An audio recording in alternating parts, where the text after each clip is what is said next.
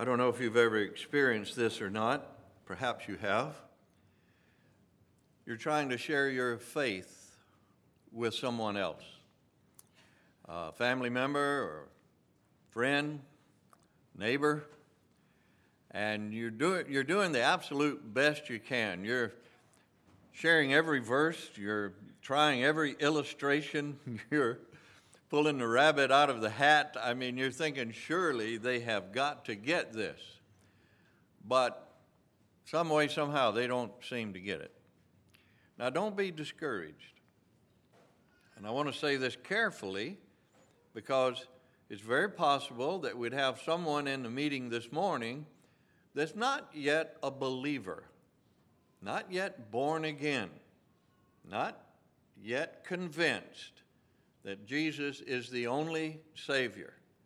So I want to be careful what I say about this, but the Scriptures are very clear that for those of us, and all of us were once there. Nobody's born into this world as a Christian. Nobody. The Bible is very clear about that. We're born in sin. We go forth from the womb speaking lies.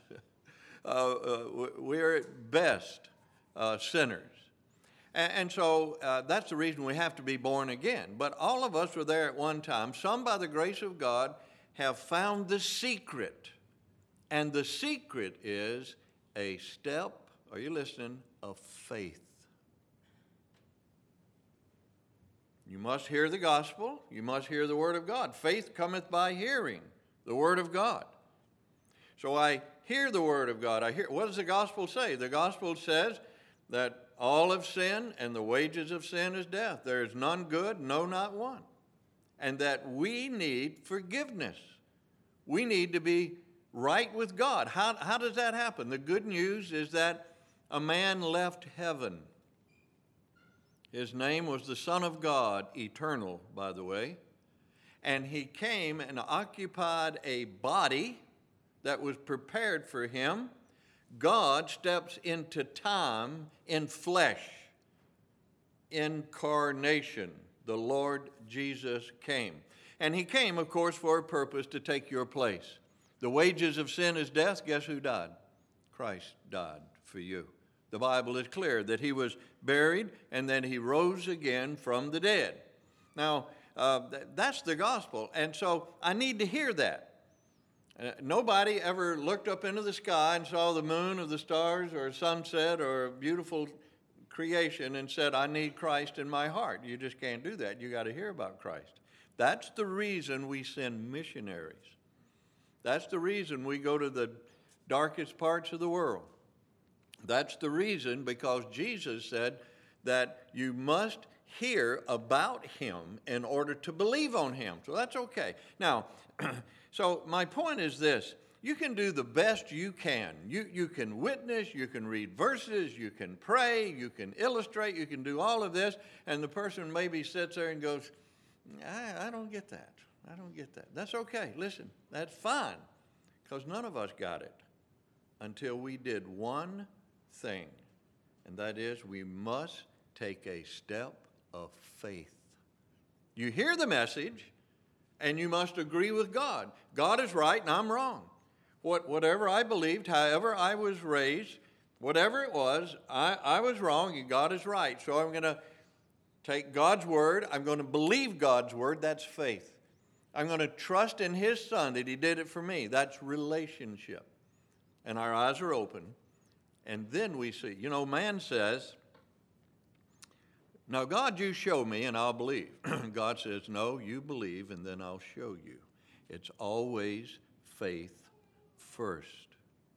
Now, just in case you've been really discouraged and you've been trying to point your neighbor or your loved one to the Lord and they're not getting it, turn to John chapter 3. Let me show you a dilemma that the master soul winner himself had, the Lord Jesus Christ. John chapter 3.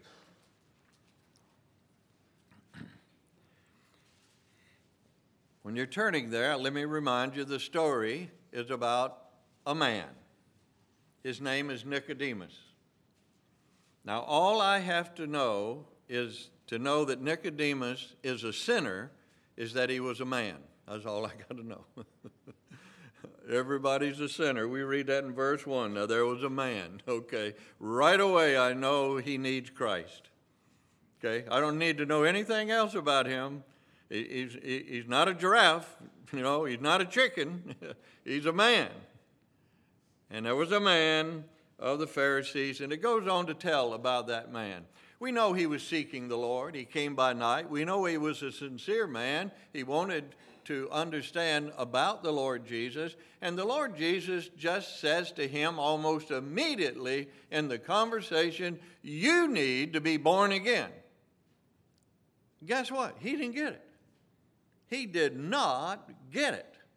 He said, you mean I got to go back to the hospital and be unborn? Like, how can I be born again? Now, here's the master soul winner. Here is God in flesh in the person of Jesus Christ witnessing, telling this man, Nicodemus, that he needed to be born again, but he couldn't get it. Matter of fact, he goes over it in some detail with him. He's still not getting it. And I want you to notice in verse 9 of this story, Nicodemus answered, that is, to the Lord, after the Lord tells him all of this, and he says, how can these things be? I'm not getting it. I don't understand it. And the Lord Jesus said, are you a teacher? Are you a master? Are you someone that is leading other people in Israel and you're not getting it? And so the Lord Jesus continues in his witness. Look at verse 14. Verse number 14. He says, and as Moses lifted up the serpent in the wilderness, even so must the Son of Man be lifted up, that whosoever believeth in him should not perish, but have everlasting life. For God so loved the world that he gave his only begotten Son, that whosoever believeth in him should not perish, but have everlasting life. One of the most famous, if not the most famous verse in all of the Bible was first spoken to one man. One man. Sometimes we have sporting events and people hold up their little plaque, John 3:16. You know, that's great. That's great. Get the word out. That's okay. But it's interesting to me that in the context of John 3:16, in order to understand what the Lord Jesus is saying, we've got to go back in time 1,500 years. Whoa, that's a long time to go back. 1,500 years before the Lord Jesus is explaining to Nicodemus what it means to be born again. And of all things, he talks about the serpent in the wilderness. Now, hold your hand here. We'll be back. Let's go. You ready to turn back? We're going back 1,500 years. Go ahead. I mean, you know where that is, of course. Numbers 21. Thank you. And some other places too, but we'll take Numbers 21. Numbers, book of Numbers, Genesis, Exodus, Leviticus, Numbers, chapter 21. Now, the children of Israel have made the big escape from Egypt, and they're traveling to the Promised Land. They've already run into some snags along the way, and God's always met their needs. I mean, without fail, just when you think the needs are not going to be met, they are going to be met. But now they come into a different situation. Let me read in verse number 4 of Numbers 21. Watch your Bible. And they journeyed from Mount Hor by way of the Red Sea to compass the land of Edom. And the souls of the people was much discouraged because of the way. And the people spake against God and against Moses. Wherefore have you brought us up out of Egypt to die in this wilderness?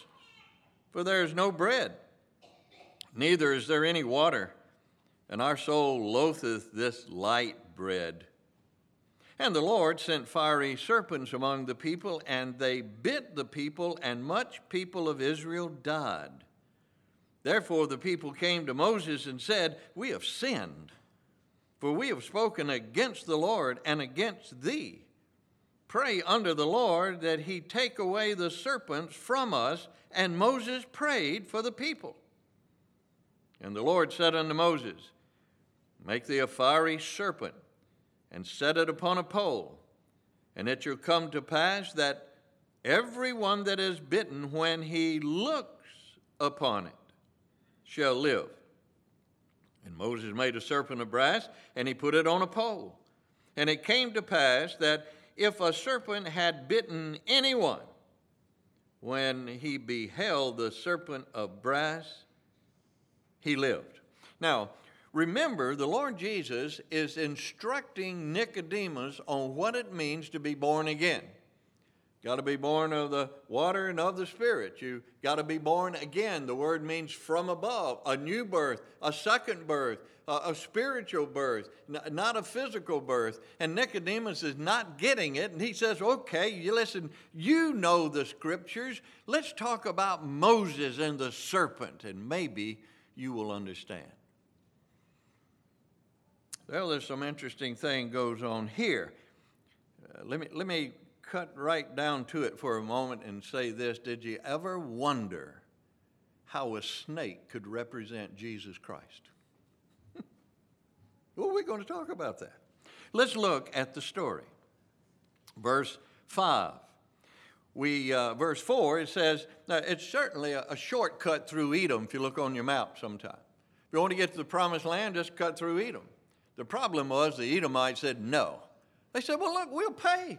We'll pay for the water. We'll pay for the grass that our flocks eat. We won't disturb the land. We'll just come through. We'll be good guys, just let us come." No. Got to go around. Oh, brother. I mean, listen, when I go on a trip, the last thing I want to do is go around anywhere. I mean, if I pass a gas station and I'm low on gas, I hate to back up when I'm going on a trip. I'll say, I'll find another one on the way. So these people, it said this, that verse 4, the souls of the people was much discouraged because of the way.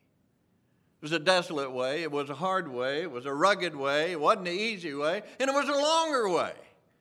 And so the people are discouraged. Now, not only that, look in verse 5, they spake against God and they spake against Moses. Now keep that in the back of your mind.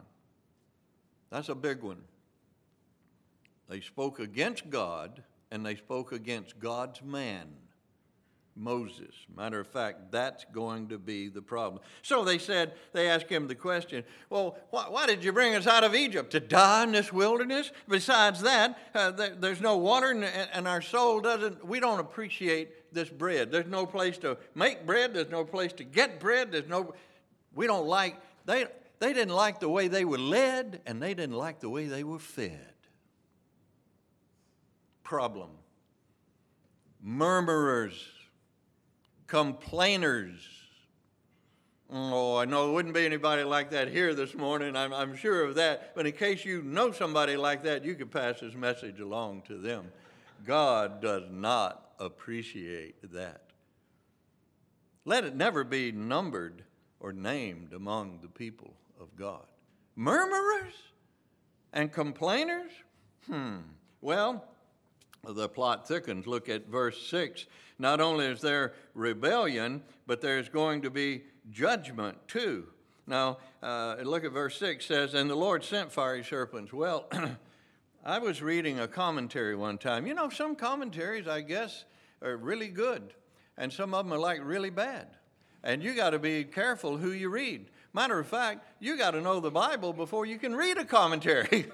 So to figure out whether the guy's telling you the right thing or not. I read a commentary. You know what it said? It said, the people of Israel wandered into the wilderness into a snake pit. No, they didn't. They didn't wander into a snake pit.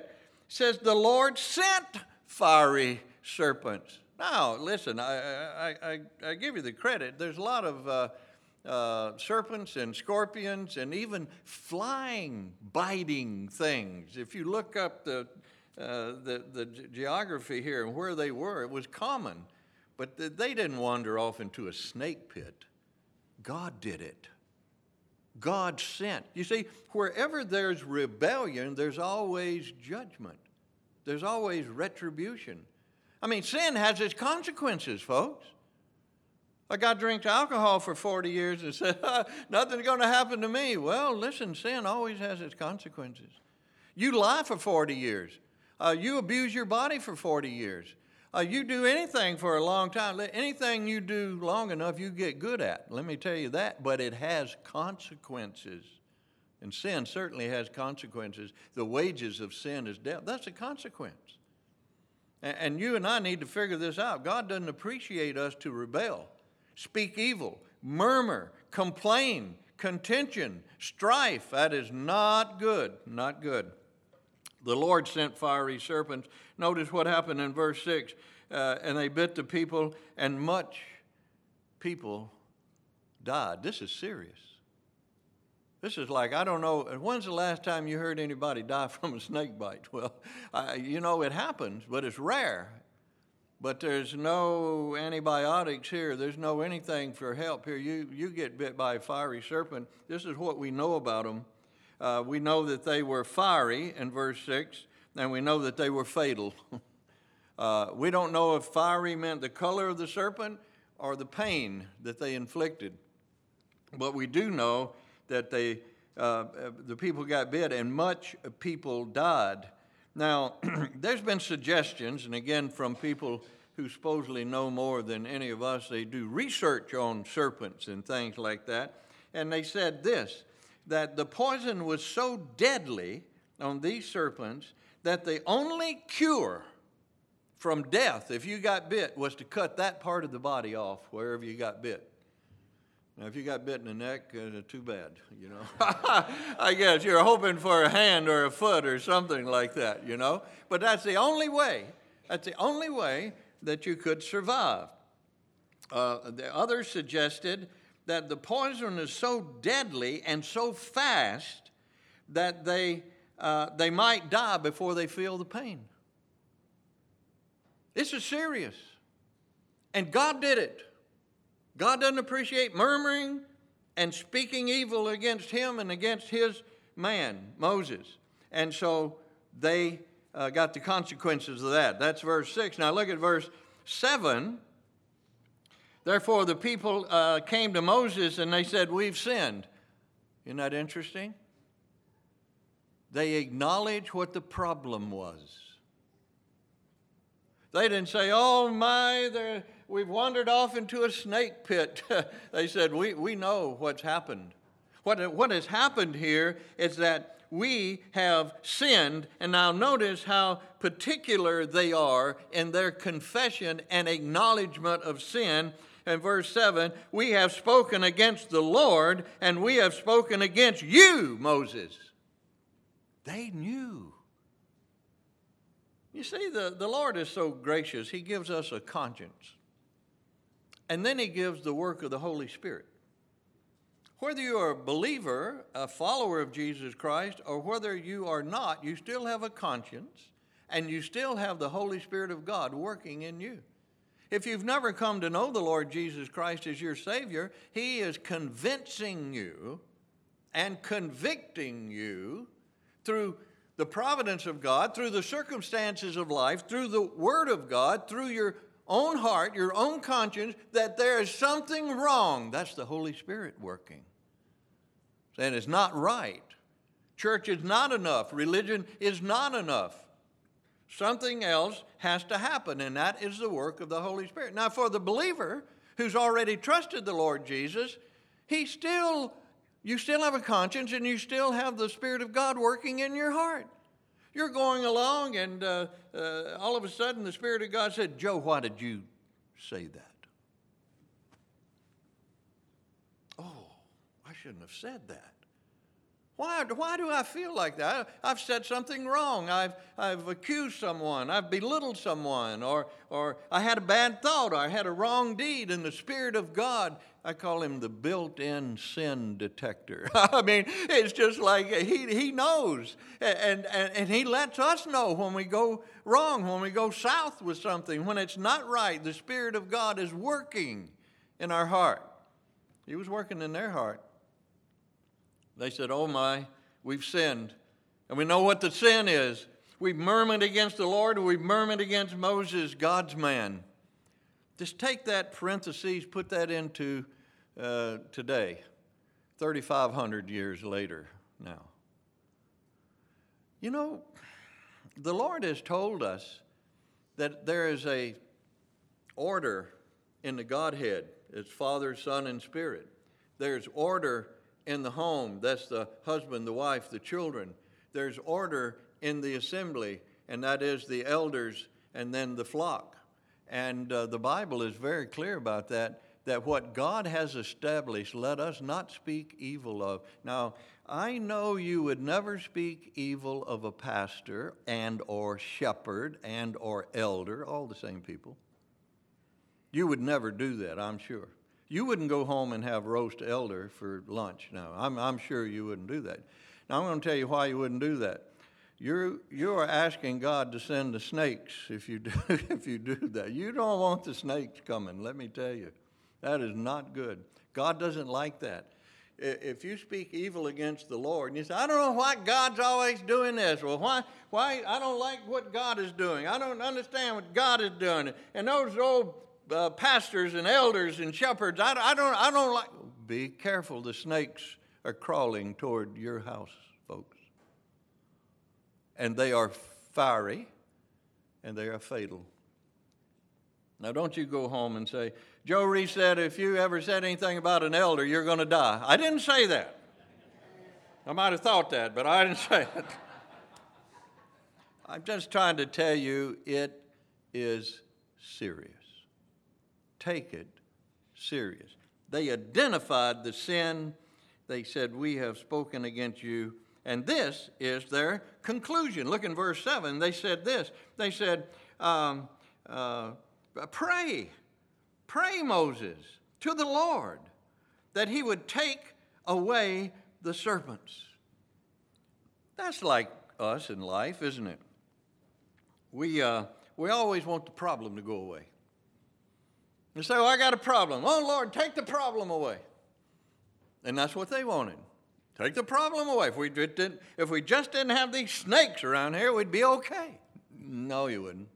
You wouldn't be okay. The world is full of problems, and you got problems.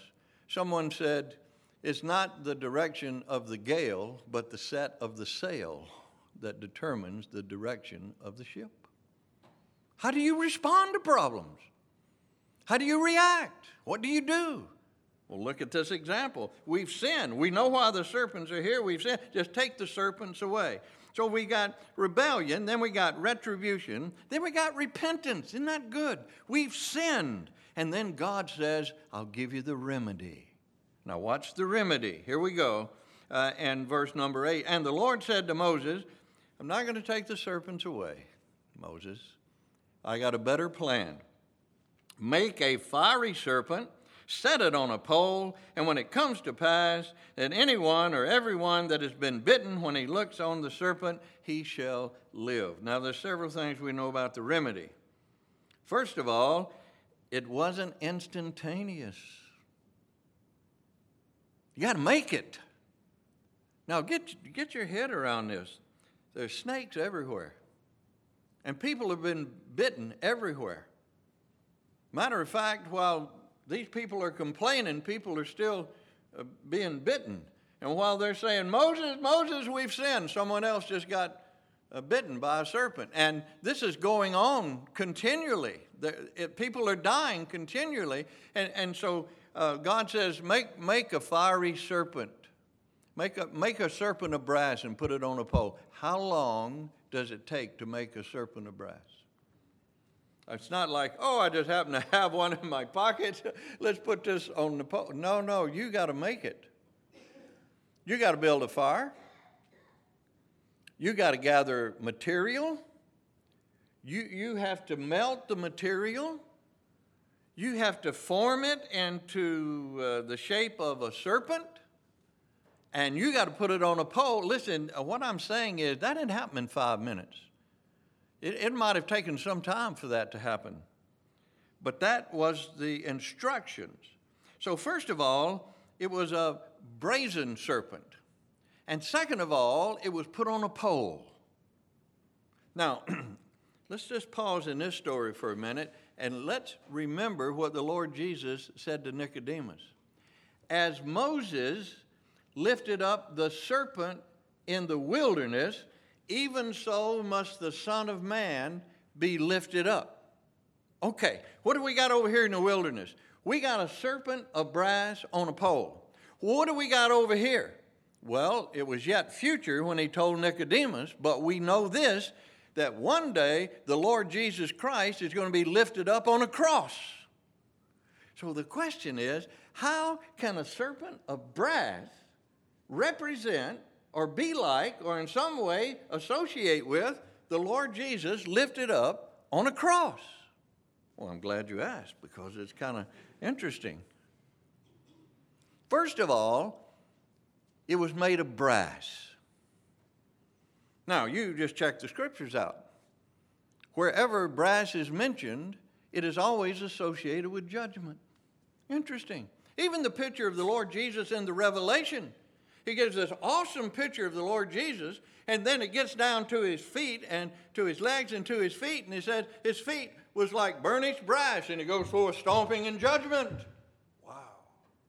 So brass representing judgment. What does the snake represent? Sin. Right from the beginning. Sin, the old serpent in the garden. Matter of fact, the raised serpent forms the letter S. And when you say sin, you can hear the hiss. So now we've got a serpent representing sin and brass representing judgment. What's the picture? It's a picture of sin being judged. What do we have over here? We have the spotless Lamb of God who knew no sin, did no sin. In him was no sin. But God laid on him your sin and my sin and the sins of the world. And there is what? A picture of what? Sin being judged. Not hard, is it? We have a serpent of brass. We have the Lord Jesus on a pole. Now notice, it was God's remedy over here. God said, you make a serpent of brass, and anyone that is bitten, when he looks at the serpent of brass, he'll be healed. Now I know three things about this. First of all, it's God's way. It's the only way. You say, well, I've got my home remedy. I got my snake bite kit right here. I know how to do this. You know, if I get bitten, it won't work. So everyone that was bitten does. Everyone, except those that looked. It was one way. It was sufficient because when they looked, it worked. And it was never failing. Look at verse 8 at the end. When he looks upon it, he shall live. Everyone that is bitten when he looks, he'll live. Everyone will live. It was God's remedy. It was sufficient remedy. It was never failing remedy. Now, what's the secret? You got to look. You have to look. You say, just look? Yeah, just look. Well, let me tell you something. You won't look if you don't believe. You will not look if you don't believe. You see, when he looks, it was simple. You got to look.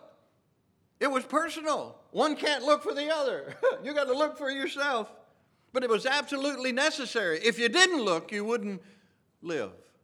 So we got a serpent on a brass.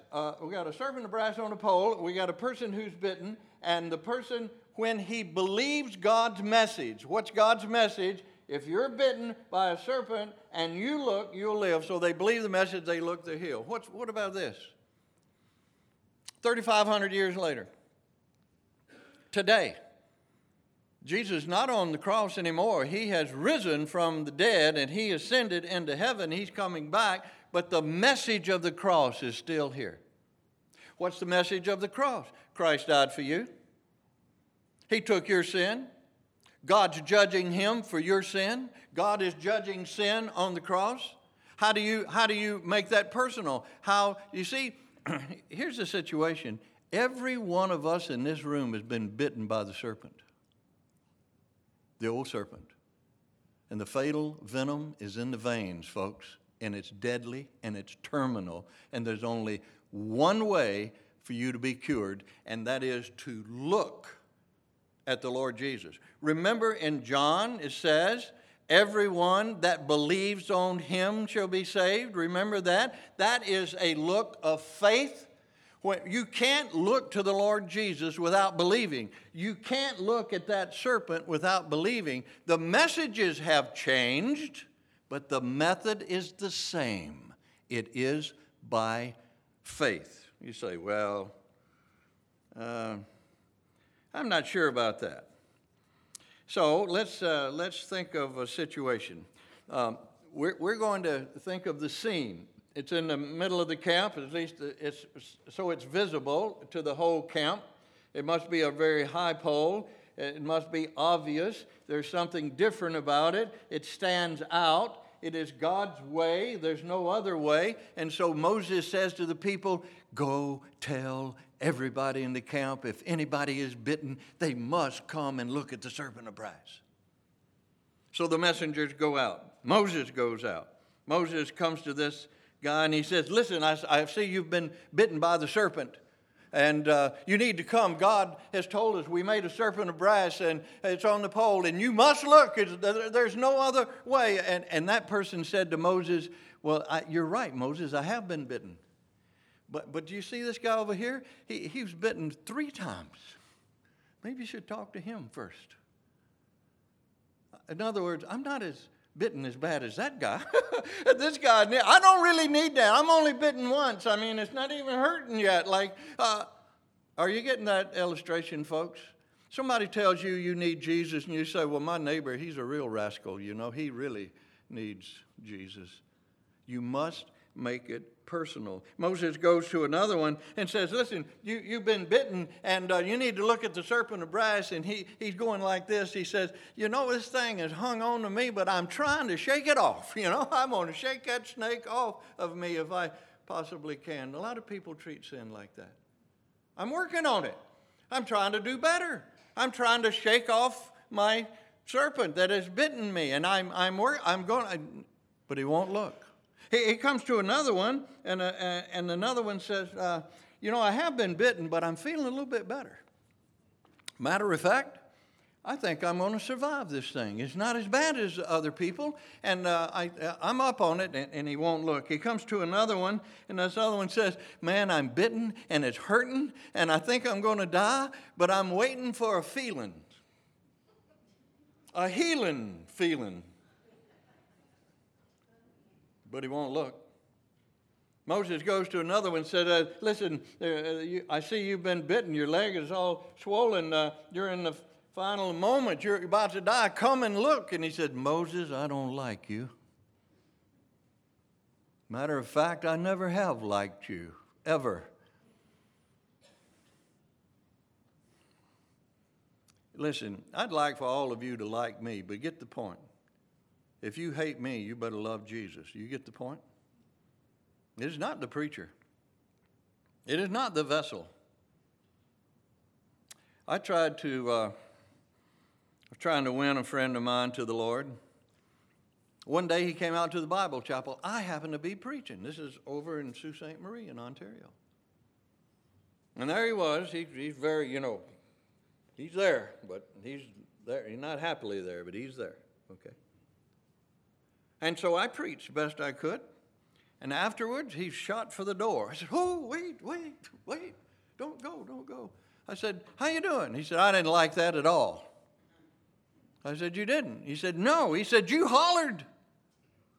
You hollered. You told me and others we were going to hell. I don't like that. I said, let's call him Leroy. That wasn't his name, but we'll call him Leroy, okay? Protect the names to protect the guilty, change the names to protect the guilty, but anyhow. So I said, Leroy, look, let's suppose it's wintertime and the lake is frozen over and you and your son are on snowmobiles and you're enjoying the winter activities. And so your son is out there and he's going around and you're over here, but you notice that in the middle of the lake, it's not completely frozen over, and your son is headed for that, and you know that if he gets to that thin ice, he's going to go through. I said, what would you do? He said, I'd tell him don't go out there. I said, what if he didn't listen? Would you holler?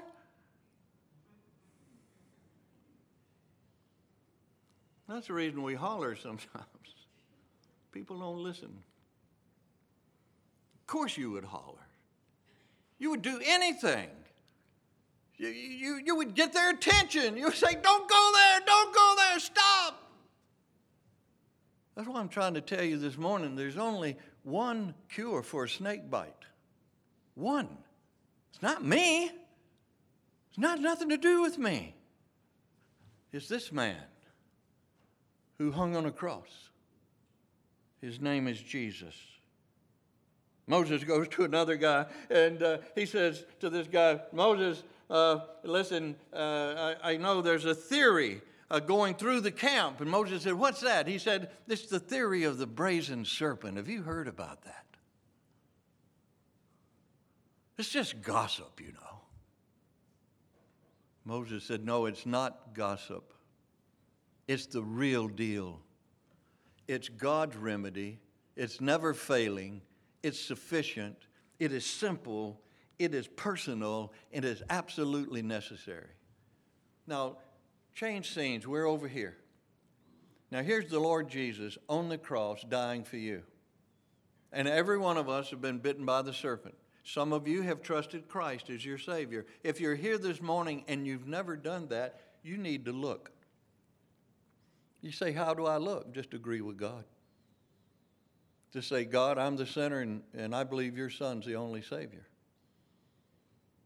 I know I can't do it myself. I have no resources. I'm empty. The Spirit of God has convinced me and convicted me, and I need to do something. Then look, folks, just look. There he is for you. A look of faith, agreeing with God. For by grace are you saved through faith. It is not something that you do. The Bible says this, the wages of sin is death, but listen, the gift of God is eternal life through Jesus Christ our Lord. You need to look. I close with one last story. We're not to look to ourselves. A psychologist will tell you that. Now, you just need to look into the inner man. Go, wow, that is so bad in there. I do not want to look in there. You don't need to look to yourself. You don't even need to look to the wounds. You don't look around you. You don't look at the pole. A lot of people could look at the cross, and they hang it around their neck. They put it on their ears. They put it on the top of buildings. They hang it off of their rearview mirror. But it's not the cross. It is the one who hung on the cross. You know, that cross could have housed other people, you know. I don't cherish the old rugged cross. Sorry, I sing it sometime, but I don't cherish it. But I cherish the Christ of the cross. Okay. I'm not to look to ordinances. I'm not to look to church. I'm not to look to men. I'm not to look to angels. I'm to look at him, the Lord Jesus. Moses is making his way through the camp, and he comes to a scene. There's a father and two children. He's holding them like this, just little children. And in a shallow grave is the mom. She is gone. And while they're standing there, a snake bites a little girl. Daddy, Daddy, Daddy. Moses tells the man, listen, we've made a serpent of brass. It's in the middle of the camp. Come now. Grab your little girl. Come with me. Daddy, it hurts, Daddy. He grabs that little girl.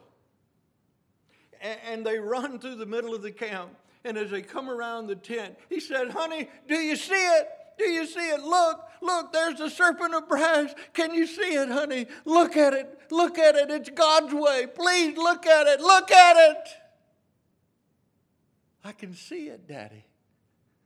I can see it. Daddy, it doesn't hurt anymore. It doesn't hurt anymore, Daddy. Tears are streaming down his face. Oh God, thank you. Thank you for everyone that is bitten when they look. This is God's promise. Shall live. Can you see it? Can you see it? Please look. Please look. Because on the authority of this Bible, and by personal experience, and dozens in this room know what I'm talking about, you will be forgiven. You will be spiritually healed. You will be accepted in the family of God. You will have the guarantee of eternal life and an abundant life on earth, and a shepherd, a good shepherd that will never leave you or forsake you. You get it all in Christ. And if you don't look, you will die in your sins. Let's pray.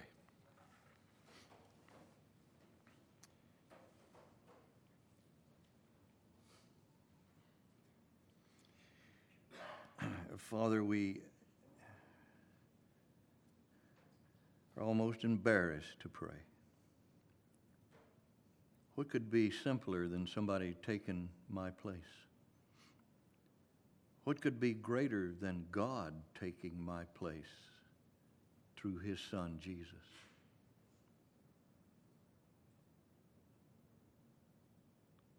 But we know that Nicodemus didn't get it until later.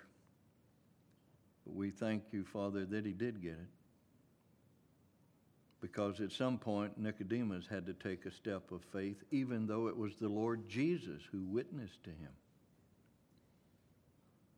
So should there be one, just one, young, middle-aged, older, that needs to look?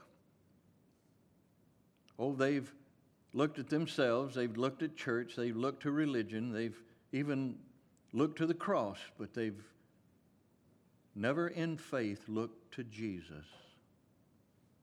We're praying this morning they will take a step of faith and they will behold the Lamb of God this morning.